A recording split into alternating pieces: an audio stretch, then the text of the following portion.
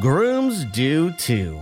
Taking a look at wedding planning from the groom's point of view with your host, Al Brighton. Al Brighton has been a radio personality in the San Francisco, San Jose area for the past 25 years. He is also an award-winning wedding officiant. He has been an ordained minister for the past 8 years with Weddings by Indiana Al.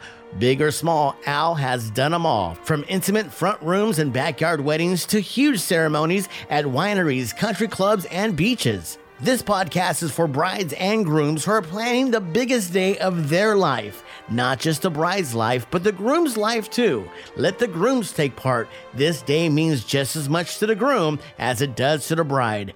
Grooms do too.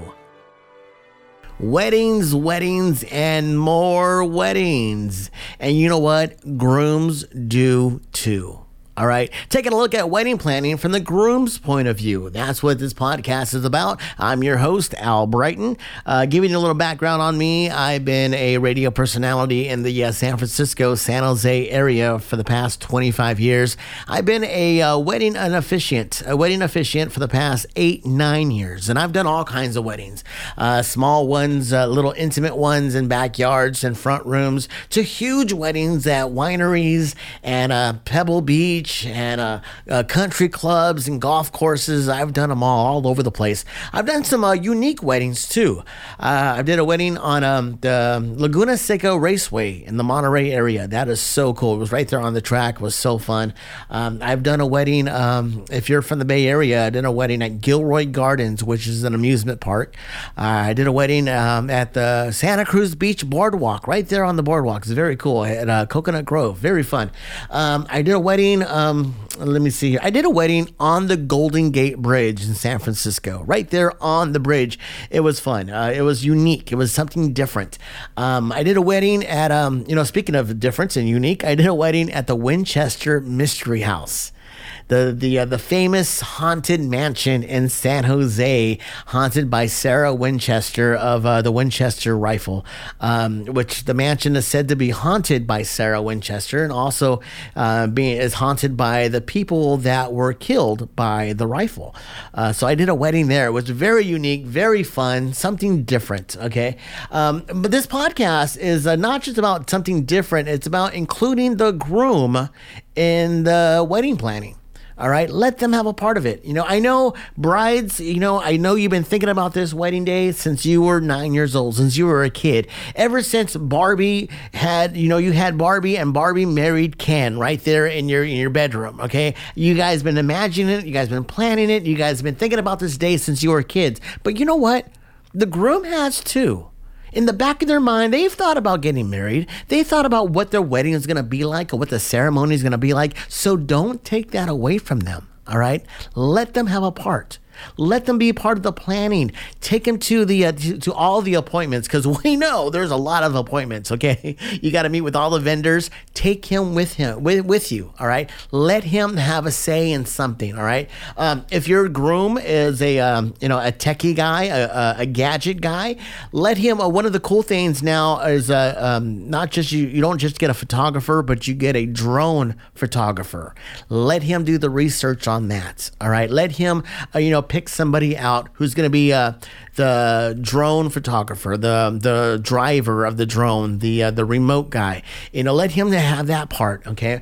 During the reception, let him have a cigar bar. That's very popular nowadays. Let him have a micro beer bar or something like that. Let him have something too, because you know what? It's not just your day. It's his day too. Let him have a part of it. Okay. Like I said, I know you've been planning for it for a long time, but he has too. Okay, he has. And you know what? Like I said, there's going to be a lot of appointments, and those are very important. What I do when I sit with a couple, when I sit down with a couple, I treat it as an interview, because that's what it is. All right. They are interviewing me for the job. I make sure that I answer all the questions. I make sure that we talk and we get to know each other. They get to know me and my personality. Okay, and that's very important, because your vendors are going to be with you for the whole day. All right, especially the photographer. All right, that's very important, that your guys' personalities, your attitudes mesh. Okay, you have to get along because they're going to be there from the moment you wake up to the moment you guys leave the reception. All right. The photographer is going to be following you around. Yeah, telling you got to go over here. You got to do this. You got to do this. You got to do that. And if there's friction, oh man, that could ruin the whole day. All right. So when you sit down and you interview your vendors, okay, make sure they mesh with you, the bride, and with you, the groom. Okay. They got to get along with both of you guys. All right. You got to plan it out so that you guys are almost friends. You know, by the end of the day, you guys should be friends. All right. Because if not, it's going to ruin the whole day. And let's be clear, we don't want that. All right. Okay. So keep that in mind when you're meeting with the vendors.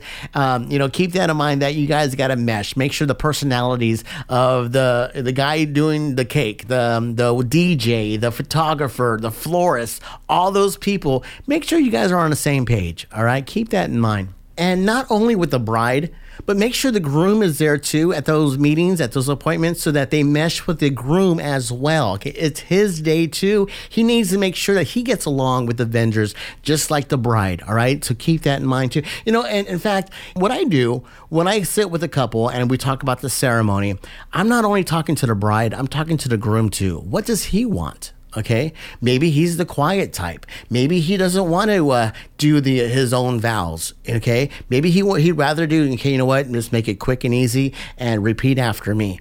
That's fine. We'll do that. Okay. Well, there's compromises. You could do the repeat after me vows and then do a promise. That is a very big deal right now. It's a big trend. You're doing the traditional repeat after me vows. And then at the very end, the bride gives one promise and the groom gives one promise. Okay. That's very cute. It was very fun. That way the bride, so it's a good compromise. The bride gets something personal and the groom doesn't have to do the whole vows all by himself, because that's nerve wracking. Okay.